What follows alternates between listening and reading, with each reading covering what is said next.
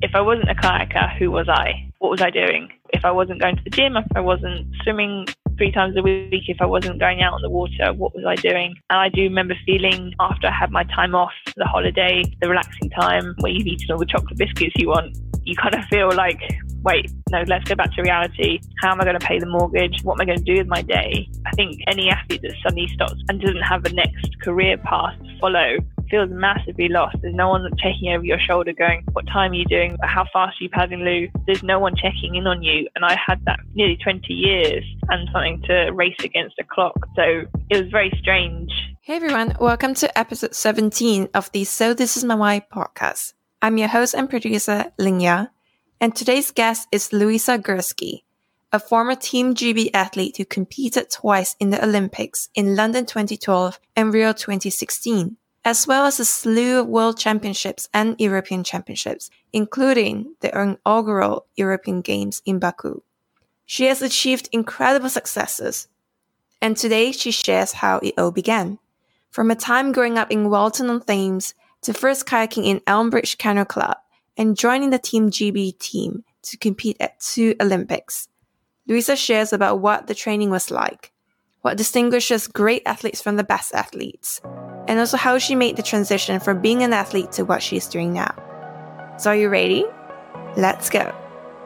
Welcome to the So This Is My Why podcast, where we talk to people about their whys and how they turn them into realities to inspire you to live your best life. And here's your host, Ling Ya. As I understand it, you were very active as a child growing up with 2 brothers. So living at Walton-on-Thames, which is near a river, what was your childhood like? Yes, so 3 of us were always outside my parents' garden. We played around tractors, swings, slides, everything. And our neighbour where we live, we go and play rounders together in the park. When I was 10, I started kayaking on the river, which is just sort of 4 or 5 minutes down the road from where they live, going to that. So it's a very active lifestyle. I loved PE at school. I loved competing against my brothers, and then that obviously transferred into my career. So yeah, very active. We always used to go on holiday and be in the swimming pool from the moment we wake up till when we have to go to bed, always doing water sports, banana boat. We were quite a loud, crazy family, just always on the move. So it's just something that you naturally felt inclined towards. How did the whole kayaking at Elmbridge Canoe Club happen, though? Was it because your whole family was going there? So my older brother, John, 2 years older than me, he joined. I just thought, it looks quite fun. I'll tag along. I like sports. I like water, being outdoors. So I went down with mum and dad and loved it. And just being outdoors, there's a really good group of friends that you go through all the stages with through the years. I really enjoyed it. It was just every time you go down, you get faster, you learn something, a new skill. I love gaining strength and beating the boys as well. It's quite fun. At that age, when you're so young, it's quite easy to beat the boys because you're all kind of the same level. And then there's obviously when you hit puberty, men become stronger than women naturally. But when you're 10, 12, you're kind of on a level playing field. And I really enjoyed that kind of ability to beat boys. I think at the time you beat your own twin brother, Nick, and that's why he quit when he was young, wasn't it? Yeah. He said that he got a headache when he went paddling, but I was happy. I loved it. My brother went through the ranks. I kind of followed him, and it was really good to have him as a good figure to follow.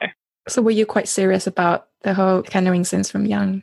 Yeah, I'd say so. At weekends, we went off to France as a Great British team, and you go off to Germany and race, and I loved it. I remember friends had birthday parties, and I wasn't bothered, but kayaking was my main driver. So my parents were always very open. They said, you can go if you want, you don't have to go. They weren't pushy at all, very, very supportive. I think that was sort of half the joy of it. For me, I didn't have to go. It was my desire to go paddling and just get faster each time. It was, purely from me. And were they training very seriously at the club at the time?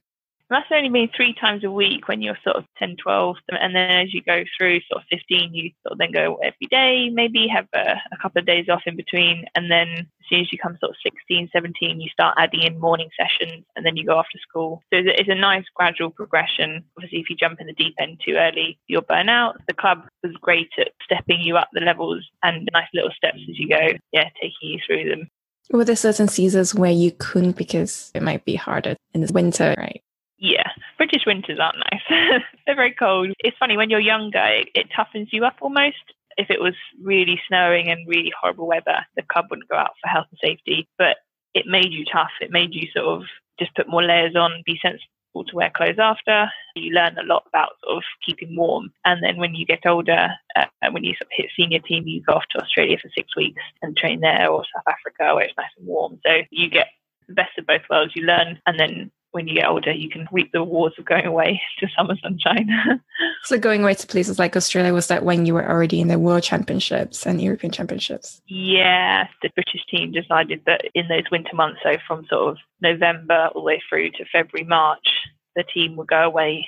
Even Seville, we went there at the beginning of the year, sort of January, February, March time, to get some warm sunshine and get some good quality paddling in. So you probably see sort of the Hungarian team or the German team training out there. You kind of have bases around the world that people go to just to get some warm weather in, really.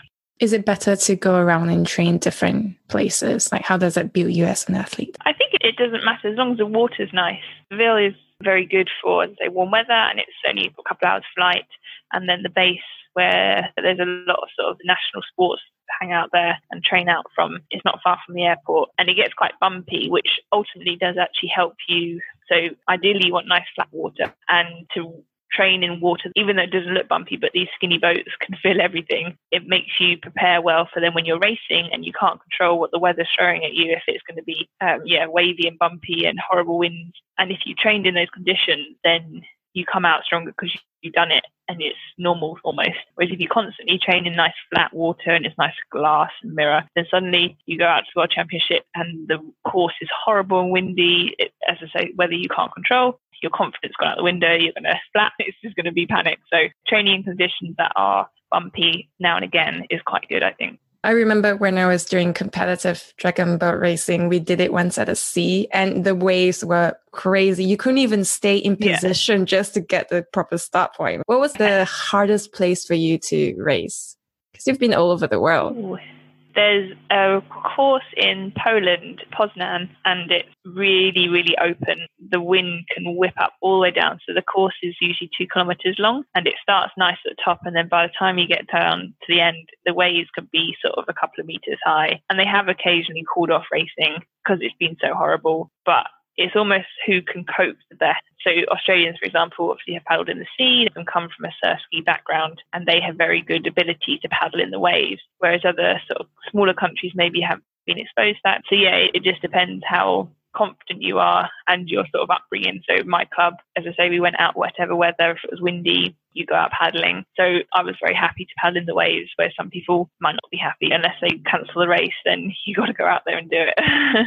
And I think that people don't realize that when you are paddling, it's not just about the strength. There's a lot of tactics involved as well, right? Like, what kind of main tactics do you think is most important to bear in mind? So there's 2 different types of racing. So you've got sprint and marathon. So sprint is 200, 500 or 1,000. And then marathon, you've got anywhere sort of 10, 20, 30K. The tactics for a sprint race, if you're in a crew boat, so 4 of you in the boat, you'll have to know exactly what everyone's doing. So counting 6 strokes, or if you're going to pick up at certain places, is having a race plan that you've practiced so much in training that come race day, you can do it with your eyes closed. You can sit on the bank and you can visualize exactly what you're doing every meter almost for that 500 meters. I absolutely love the tactics of marathon.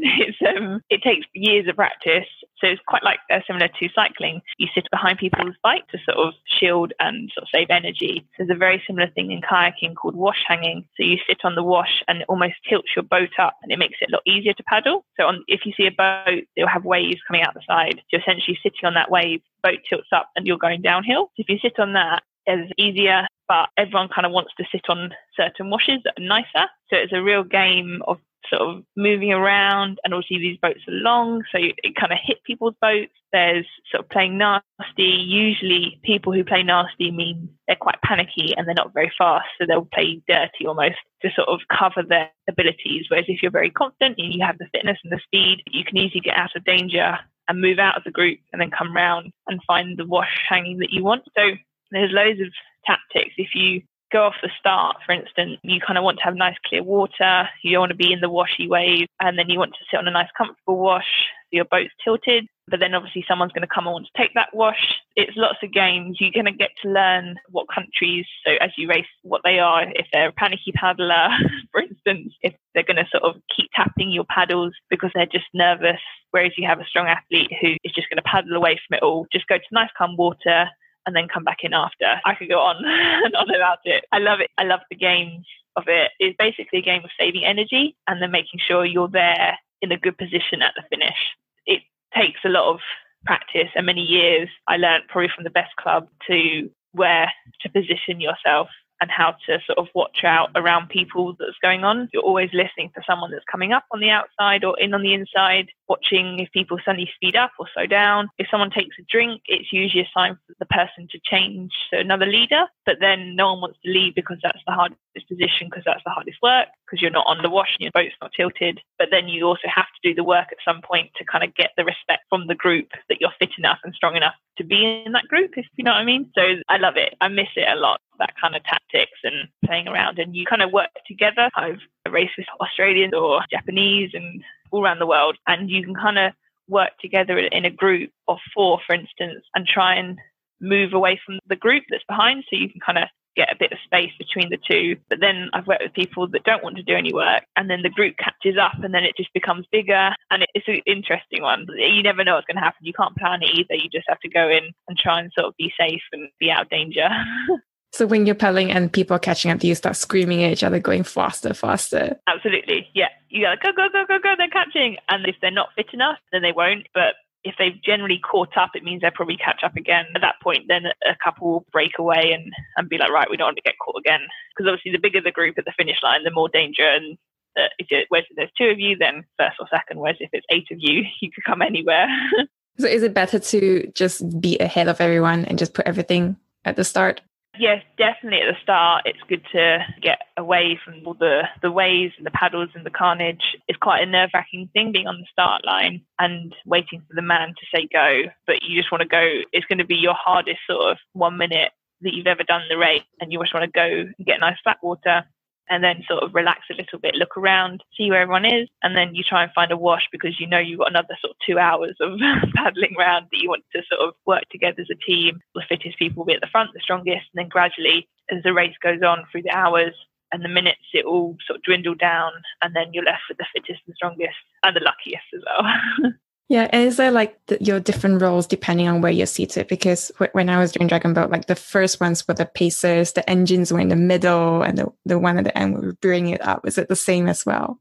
Yes, so I've always been in the back of the boat. So the first person steers it, sets up a really good rhythm, sort of symmetrical. They've got a very calm head and they're sort of driver of the boat. And then they also have the tiller bar so they can angle left and right. Number 2 is a really good sort of communicator, so passes, because obviously if you're sitting in the back to the front, I can't hear what the front person's saying and vice versa, they can't hear the back. So number 2 will speak from the first and pass the message down the boat. And then number 3 and 4 are the engines of the boat, really. We push the boat on. You're staying in time, so you're constantly watching the paddles going left and right. And then also my back job is also to make sure if we lining up into the bucket of a start of a sprint race, if the wind is coming from the right, you need to pull your paddles to the right. So you angle the boat because you want to be dead straight down the course. You don't want to be angled one way or the other. So that's the back person's job. It sounds silly, but you have a lot of weeds sometimes on courses. So you can get stuck on the rudder at the back. You're just kind of making sure that's sort of clear, and you back paddle and you clear it and you throw it away. So everyone's got their roles, and it's interesting. After sort of a couple of years, you kind of get used to that role. And once we switched it round, and it's very interesting, you sort of get used to your job in that seat, number 1, 2, 3 or 4. Then when we switched, I sort of assumed that people could hear me at the back, or that you assume that the boat is being angled, and you appreciate how hard that role is, and that you have much more respect for everyone that sat in that seat and the job they're doing. You really respect your teammates and what they're doing in that seat. I imagine you must know your teammates really, really well just to ensure that you're completely in sync. So what kind of things would you guys be doing to ensure you were just totally aligned? So a lot of the team that I raced with at Rio and London, we've known each other for years before. I lived with the 2 of them actually, and really good friends. Like even now, I talk to a lot of them still, texts and calls. We used to have Friday night curry nights or pizza nights, 8 to 10 of us or so. It was lovely to be sort of building those bridges. And then when it comes to race day, everyone's very different how they prepare. So some people might want to listen to music. might go off quiet. Some people might be sort of extra loud and excitable. So it's just working out how everyone operates and sort of working with that. So yeah, it's lovely, the team that we had. It was so tight, and essentially I sometimes saw them more than my husband on camps, or my mum and dad, my brothers. So you really get to know everyone inside out and sort of what makes them tick and their weaknesses and how to sort of work around them, how to get the best out of them. I really like that side of sometimes you don't have the fastest 4 athletes, makes the fastest 4 K4. So K4 stands for kayak and then the number 4. So it's not always the fastest 4 makes that K4 the fastest. Sometimes it's how people click and how they paddle together, but it's ultimately that team spirit. And if everyone's on the same page, then you've got magical stuff happening. I love it. Wow. And who gets to decide on what makes a K4? Is it the coach then? Coach, yeah. So you have your selection race at the beginning of the year in your K1, so your single, and then from that you'll also be ranked and looked at how you're training and how you're doing, and then they put up maybe 3 or 4 different combinations. So I was always in the back. I would never have been put in the front just because of the years experience I learned in the back of the boat. I was quite suited to that position, but you still have to perform and show that you're fit and strong to sit in that seat. It's never a given that you're just given that seat. So yeah, you have to do a couple of sort of fitness tests that you show that you're monitored throughout all your training sessions and as you go throughout sort of time trials and selection process. And then it's down to the coach to decide what's the fastest boat to bring to the Olympics. And how does one progress from training at a club to going to the Olympics? Little tiny steps. When I was 10, you just sort of doing little club races, and then you build up to going to an hour drive away on Sundays to do races there. And then you go overseas, and then you join the British team, the racing team, and then it's built up gradually over the years, really. And then the selection policy is brought out, and then you think, right, I'm going to go for this. And it's tiny little steps, but if you look at the whole picture, it does seem crazy having gone from 10 years old, just doing a little race at my canoe club, all the way to Olympic final. But as I say, it flies by those years, and like I've been retired for 4 years now, and I'm like, where did that time go? I mean, you spent almost 20 years there, and that is just incredible that you dedicate yourself to just one thing. You were very dedicated to this sport. When you were training, were you thinking, I want to be an Olympian? Like, what were you fighting for? Absolutely. I think it was always a dream. I remember watching it going, oh, that'd be pretty cool, and feeling goosebumps. But I never really knew it was possible. It's just a dream. And then suddenly you're there next day and you're doing the selection race to be considered for London Olympics, and Rio. It creeps up on you slowly, and then suddenly it's there. And what about self-doubt, especially during the selection process? Did you face that, and how do you overcome it? Yeah, definitely. I think any athlete would be lying if they said they didn't have moments of self-doubt. When you're tired, everything comes on top of you. Everything seems a lot worse than it is. And if you train 3 times that day and you're almost numb with pain and your forearms feel cold, you're just basically a zombie. Everything seems worse. There were definitely times when I cried just out of pure fatigue, and I would speak to mum and dad or my husband, and they just say, oh, everything's okay in the morning. You're just in that quite sort of dark place, and fatigue can do a lot to a mental state. But I think the main thing that we practiced a lot was when you're in that tired state, that you can keep going, that you can try and push it. It's just getting that mental strength that when you come to a race and you hit that mental wall of going, I can't do it. You've practiced it millions of times in training, that it becomes, no, I can go through the wall. I can do this. And I think it was in 2006, was it, when you moved to Marlow, Buckinghamshire to train with the GB kayaking team? Was that difficult to have to actually physically move to train away from family? I think I was really excited because we were living in a kayaking house with my teammates. It was by the river. It was really exciting, a new sort of territory. But for me, the team was really good, and every girl that we got on and had sort of say pizza nights on Fridays and Saturday nights. So that was nice, sort of having that team bond. And what was the lifestyle like? I think that you were training from once a week to 3 times a week to 3 times a day, 6 days a week, something like that, right? Yeah, so you train 3 days a week, Monday, Tuesday, Wednesday was 2 days, and then back to 3. So you have a rest afternoon, half day on Wednesday, and then 3 sessions Thursday, Friday, and then Saturday, and then Sunday's your rest day. It was very full on, and I think some people may have done degrees, but it was so hard to study as well because it's a full-time job. Sundays, you're basically walking around like a zombie, refueling for the next week, washing your kit, going to buy some more food, might see sort of friends and family, but be honest, you're so tired that you don't really want to almost. You just want to lie down, watch TV all day and just eat and then get ready for the next sort of week's training. So the weeks flew by and the sessions were really tough, but I loved them. Each session was like a little challenge that you can sort of tick off. You got all your scores, your data and your weights, your lifting and shifting. And for me, it was sort of like a little progression in your mind that you're getting fitter and stronger. The coach is sort of monitoring you and you're supporting your teammates as well, so that when you come to race, you know that you're going to be there for each other. It's that feeling of knowing that you're not the only one on the start line, that you're all racing together, that you have each other's back and you're going to absolutely deplete yourself for each other, which was just the best team that we had, I think. And I wonder, you mentioned briefly that it's quite hard to do all your training with like studying, for instance, because I spoke to another Olympian. She said that she had to pay her entire way through just to go to the Olympics. Was it the same case for you? No, so we were very lucky. We're sponsored by UK Sport, lottery funded, and depending on the position you came at the World Championships meant you got a certain amount of funding. On top of that, you had sponsorship, so you can ask for boats or paddles or kit, food, equipment, cars even, and then local councils can sort of give you sponsorships. So I think it's different. I'm not sure how the other countries do it, but in Britain, depending on where you are ranked in the world or however each sport do it, dictates how much funding you're on. So is kayaking considered one of the better funded sports then?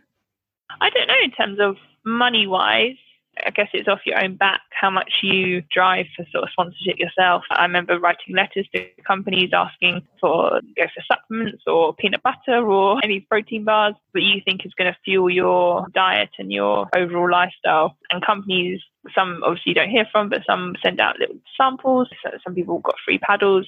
If you sort of won a World Championships, you can get free paddles out of that as a kind of reward. And it's all sponsorship. It's like a two-way street of working with brands and building up a rapport with them is very good. Was it difficult to reach out to brands? I mean, you have to put yourself out there, not just train.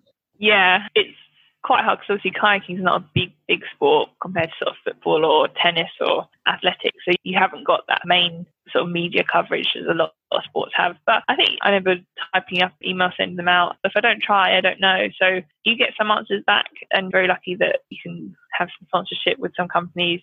But yeah, it's sort of off your own bat. And what about going to the Olympics itself? Because you went twice. So were the experiences very, very different for you?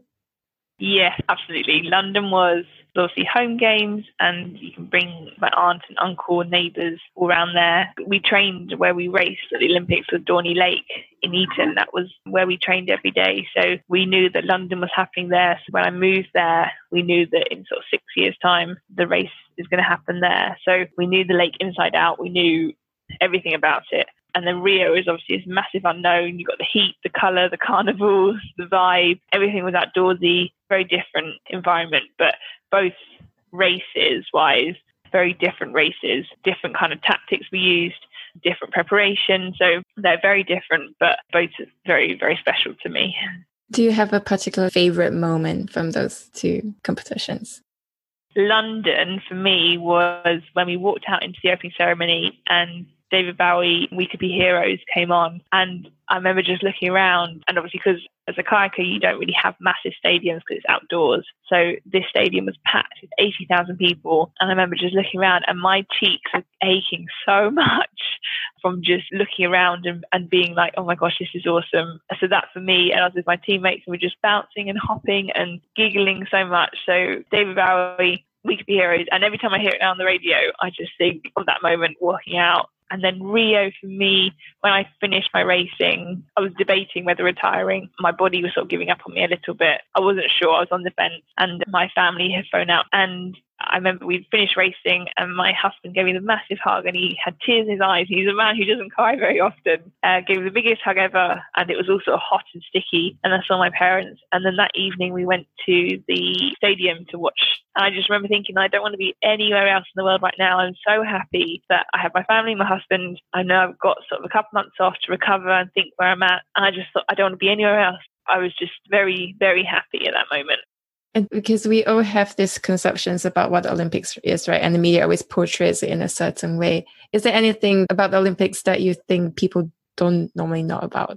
I think probably the years that you give before that one moment. So no athlete has suddenly got out of bed that day having spent sort of a couple of sessions. It's years of work before that. So Jessica Ennis, Mo Farah, all the swimmers, all the divers, everyone, they spent hours and years in that swimming pool, in their gym, in that moment, in that boat training. I think you probably look at other sports. So I had a go at rowing. You take for granted how sort of easy each sport make it look. So cyclists, for instance, doing Tour de France, they go on for 6 hours and then can go sprinting at the end up this hill. And you just think, how on earth they do that? So I think you take for granted how easy each sport make it look.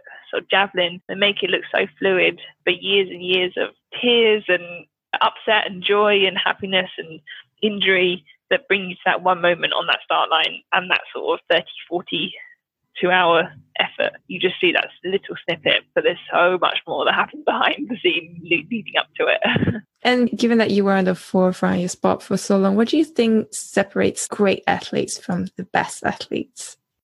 I think how you prepare, it's some people prepare differently, and then it's how you put yourself out there. It's making the best of a situation. So you can either take a look at the weather and go, oh no, it's windy, I can't do that. Oh no, I forgot this, I can't do that. Oh no, I don't feel so good, I'm tired. It's changing that attitude to, yeah, I can do that. And it's just difference between a good athlete to great athlete is sort of making the most of the situation, I think. It's turning around, making it work for you. So maybe windy, but it's windy for everyone. I may have forgotten my t-shirt, but it's okay because my teammates have got something. It's always looking for another alternative that's going to get you through, and then just preparing, making sure that you don't end up in that situation, that you come down to that moment that you don't forget.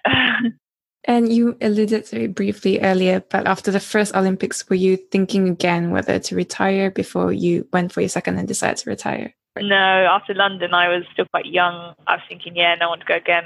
I took 4 months off, so I went traveling, around India, Vietnam, Cambodia, where I met my husband, which was really nice. I was still keen to jump back in the boat, whereas Rio, I was 28. In kayaking, it was quite oldish. You wouldn't really see an athlete past 35.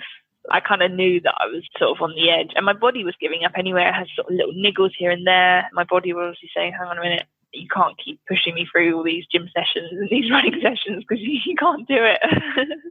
And what was the point where you decided that you had to listen to your body and just stop being this elite athlete? I started training into the winter, sort of November. I went back. A lot of athletes would take a lot of time off after each cycle. And I just didn't have that motivation, that buzz, that excitement, because it takes a lot of hard work to get up every morning out of bed with your muscles already feeling flat because you've done a really hard session the day before. And I just thought, I can't do this. And I was trying to find that motivation, but I remember speaking to my coach and he said, if you don't have it, you can't find it. It's quite hard to constantly chase it. And motivation is the main reason why you do it. You're driving forward for that sort of PB or that more weight to be added on to your discs or to go faster than you did yesterday or the week before. But if that motivation for those times to come down or for you to run faster or lift more is never there, you're just kind of flopping along, and then you kind of lost that fire, that spark. And discussing with my husband, we kind of just thought, well, let's look to sort of move on, new challenge in life. And he's always wanted to have little children. So yeah, I think that was a big driver as well for me. Was it scary for you to make that final decision to step away? Absolutely. If I wasn't a kayaker, who was I? What was I doing? If I wasn't going to the gym, if I wasn't swimming 3 times a week, if I wasn't going out on the water, what was I doing? And I do remember feeling after I had my time off, the holiday, the relaxing time where you've eaten all the chocolate biscuits you want, you kind of feel like, wait, no, let's go back to reality. How am I going to pay the mortgage? What am I going to do with my day? I think any athlete that suddenly stops and doesn't have a next career path to follow feels massively lost. There's no one checking over your shoulder going, what time are you doing? How fast are you paddling, Lou? There's no one checking in on you. And I had that nearly 20 years and something to race against the clock. So it was very strange. How did you go through that journey of discovering who you were? Because I understand after you left that you were with the Wood Group for 2.5 years. Yeah. So how was that like transitioning over to what you're now doing? So with that, it was my first proper job. And I remember feeling quite lost there. And we were just doing up our house. So that was my focus. it was quite a short job. I went then to join another company after that. And all those little jobs that I did have helped me. So with admin, it's helped me form emails, which I never used to have, the skills of Excel, which I never had. So all these people were asking me, and I said, I've never used a computer to work before. Like how many words a minute I can do. It's a very different environment, but you just have to make the most of each situation, I guess. I imagine it being quite hard because for the first time you have these fixed hours, you're working indoors at a seat, working from the bottom up all over again. Yeah, absolutely. For me, it was a job and it paid the bills, so it ticked that box. And then I was thinking, right, how can I go better? How can I make myself work up the company again? Because you are starting from the bottom. And I like that. I remember going, right, what more responsibilities can I have? How can I improve this system? How can I do that? Give me more things to do, more tasks. So I guess it kind of transitioned like the two, sports and working, and then also going for runs on lunch breaks. I read that you were cycling 20 kilometers every day to work and running, spinning during lunch breaks. So you just couldn't get sports out of your life. Yeah, I was thinking, oh, maybe it will just fade away after time. And then sort of 3 years in, I was like, no, this really isn't going anywhere. I'm still training. And I saw cycling to and from work just as a commute. But actually, I think deep down, I knew that it was my kind of daily exercise ticked. And then when someone say at work, oh, let's go for a little run, I'd be like, yeah, I'm in. Or let's go for a spin. I'm like, yeah, I'm there. So I was always looking for that sort of adrenaline kick. So it was quite hard, I think, being in an office. So I was paddling this morning at 6 o'clock on the river, and I felt like I lost a little bit of my love for kayaking. But this summer, these past couple of months, I've found it again, going back to my local canoe club, Elmbridge, and done early morning sessions before my day starts, and just put me in a good place, watch the sunrise. And I'm so happy whenever I talk to my husband after, I'm just on cloud nine. It makes me so happy, the action of kayaking, just being on the water and just paddling to the best that you can technically. I love it. It's good.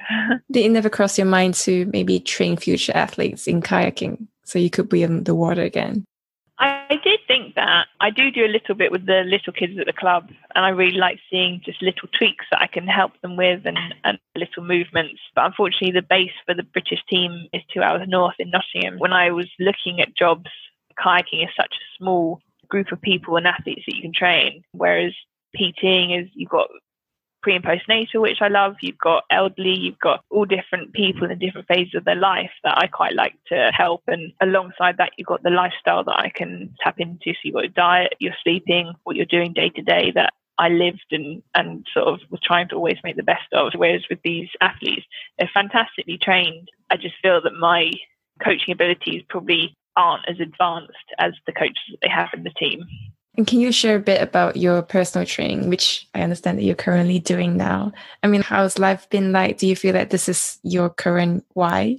Yeah, definitely. This is my career. I'm so happy in it. I can obviously be flexible around my little daughter. I can help people. It's so nice to see them progress and hit their goals. It sounds really sort of cheesy, but a lovely feeling that when I say, right, we're going to run from here to here, and then we repeat it and they go faster, and they didn't know how they did it. Somehow something clicks in their brain that you can kind of tap into. And obviously the longer I work with clients, the more I can understand what sort of makes them tick, if they prefer that kind of quiet, calm, focused, or if they prefer encouragement or positivity. It's working out how they operate and just seeing their faces when they did something they didn't think they could do, or lift something. And I just like, you did that. And they said, no, you helped me. I said, no, you did it. It was all your job. Like, you did it. And then just exercises in general just makes everyone feel good. I've had some clients come to me in the morning going, I'm really flat. I went to sleep at 2 a.m. And I'm like, you're here. Step one tick. Let's just crack on. And then pre and postnatal women, to begin with,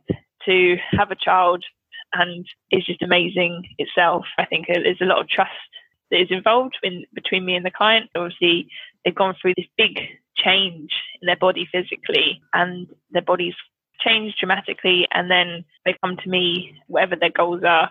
And how has COVID impacted you and what you're doing right now? If anything, it's actually pushed me online. So at the beginning of this, I was thinking, oh gosh, how am I going to see clients face to face, and how am I going to interact with them? Saw a lot of classes going online, and then decided that, okay, I'll jump on with them. And I was able to then have more clients because I'm not traveling around as much. And it's a lot easier. I think clients are more comfortable in their own home. Gyms can be very daunting, sort of wearing Lycra, mirrors everywhere, lights, music. For someone who's not in that sort of comfortable, it's quite a scary place. I totally get that. I still do face-to-face with limited equipment, so that side's quite tricky. But I think being outdoors, you can still stay 2 meters apart and it's absolutely fine. You just can't high-five them or give them a hug, but they've done really well. But it's a good little setup I have. And before we wrap up, I wonder, would you recommend your daughter to be an elite athlete if that's what she wants to do?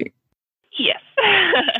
Because sport, it was such a big part of our life, and it shapes you so well. Like team sports, it makes you stronger physically and mentally. I think the benefit on your heart and your lungs and everything is just brilliant. And also my husband's very tall and I'm sort of quite tall for a woman, so I feel like it'd be a waste if she didn't use her long arms and long legs. But obviously I'm not going to be a pushy parent. If she doesn't want to do something, then that's fine, but I will be exposing her to lots of sports, hopefully, and then ones that she likes. So you don't think that parents should be pushy and just tell the child, for instance, to just go for it and find out whether you really like it or not? I think there's a fine line. So I know a couple of family friends, they're sort of exposing their child to sort of netball and kayaking and football and all these different sports, swimming, athletics, and then sort of hoping that one will maybe stick. So for me, I did swimming, I did netball, and then I did kayaking. I was just like, kayaking, that's it for me. I just felt so comfortable and I loved it, and I kept asking mum and dad to take me down to the club. I think being pushy to a certain extent, but then at the same time, you don't want to force your child to do something and then they arrive up to the rugby pitch in tears and in a big state. But then again, it doesn't have to be sport. It can be music, it can be art, it can be theatre. I think it's just finding one passion that really makes them happy, really. Like kayaking for me made me so happy. It still does make me so happy. I look forward to going paddling. I look forward to that hour of just really pushing myself and me time and challenging myself. But if my daughter finds something like that I did, then I'll be very lucky and very happy. Do you think there's something that parents can do to make that whole experience more enjoyable and fun? Probably trying different things on sort of family holidays, going out there and just booking a kayak or having a go on a bicycle, just exposing them to lots of different sports and just seeing if anything fires. So a lot of my mum's friends have got sort of older kids and they say, oh yeah, we went cycling the other day and they really enjoyed it and we're going to go buy a new helmet. So it's exciting, those little things, something that just ticks in their brain that they go, Mum, can we go paddling again? Or Mum, can we go down to the running track again? So yeah, exposing lots of different things and just seeing what happens, seeing where they fall in love. Well, thank you so much, Louisa, for your time today. I normally end with these questions. The first one is, do you feel that you have found your why? Oh, that's deep. Yeah, I think so. I feel purpose now. I think I was lost for a bit after Rio, but I feel like I found my place. And what kind of legacy do you want to leave behind? I think changing people is if they've had a session where they've really developed themselves and I've sort of assisted in that way, even if it's just how they do a press up or how they're determined to chase a new goal. Hopefully I can help people to have a little reminder for going forward by themselves. What do you think are the most important qualities an elite athlete should have? Mental strength is definitely one. Motivation, that fire within. I think having a calm, clear mind when you come to race. So it's very easy to get panicky and all the pressure build up, but it's almost calming down and going to sort of a calm meditative state and sort of going, okay, I'm just going to breathe here for a second. I've done this many times and just really focus on what needs to be done and that you can do it. It's a positive, calm, relaxed state, I'd say. And where can people go to find out more about you and connect with you? On my website, so www.louisafitness.co.uk. I'm also on Instagram. Message me and say hi. And that was the end of episode 17. The show notes can be found at sothisismywhy.com/17. This includes the transcript and links to everything we just talked about. Let me know what you've learned by going to Apple Podcasts to leave a review and subscribe, and also take a screenshot of today's episode on Instagram and tag me at sothisismywhy and Louisa at louisafitness with the hashtag sothisismywhy. If you want to hang out, we also have a private Facebook group to keep the conversation going. And some of our podcast guests will also be showing up for a limited time to answer any of your burning questions. To join, just head over to Facebook and look for So This Is My Why.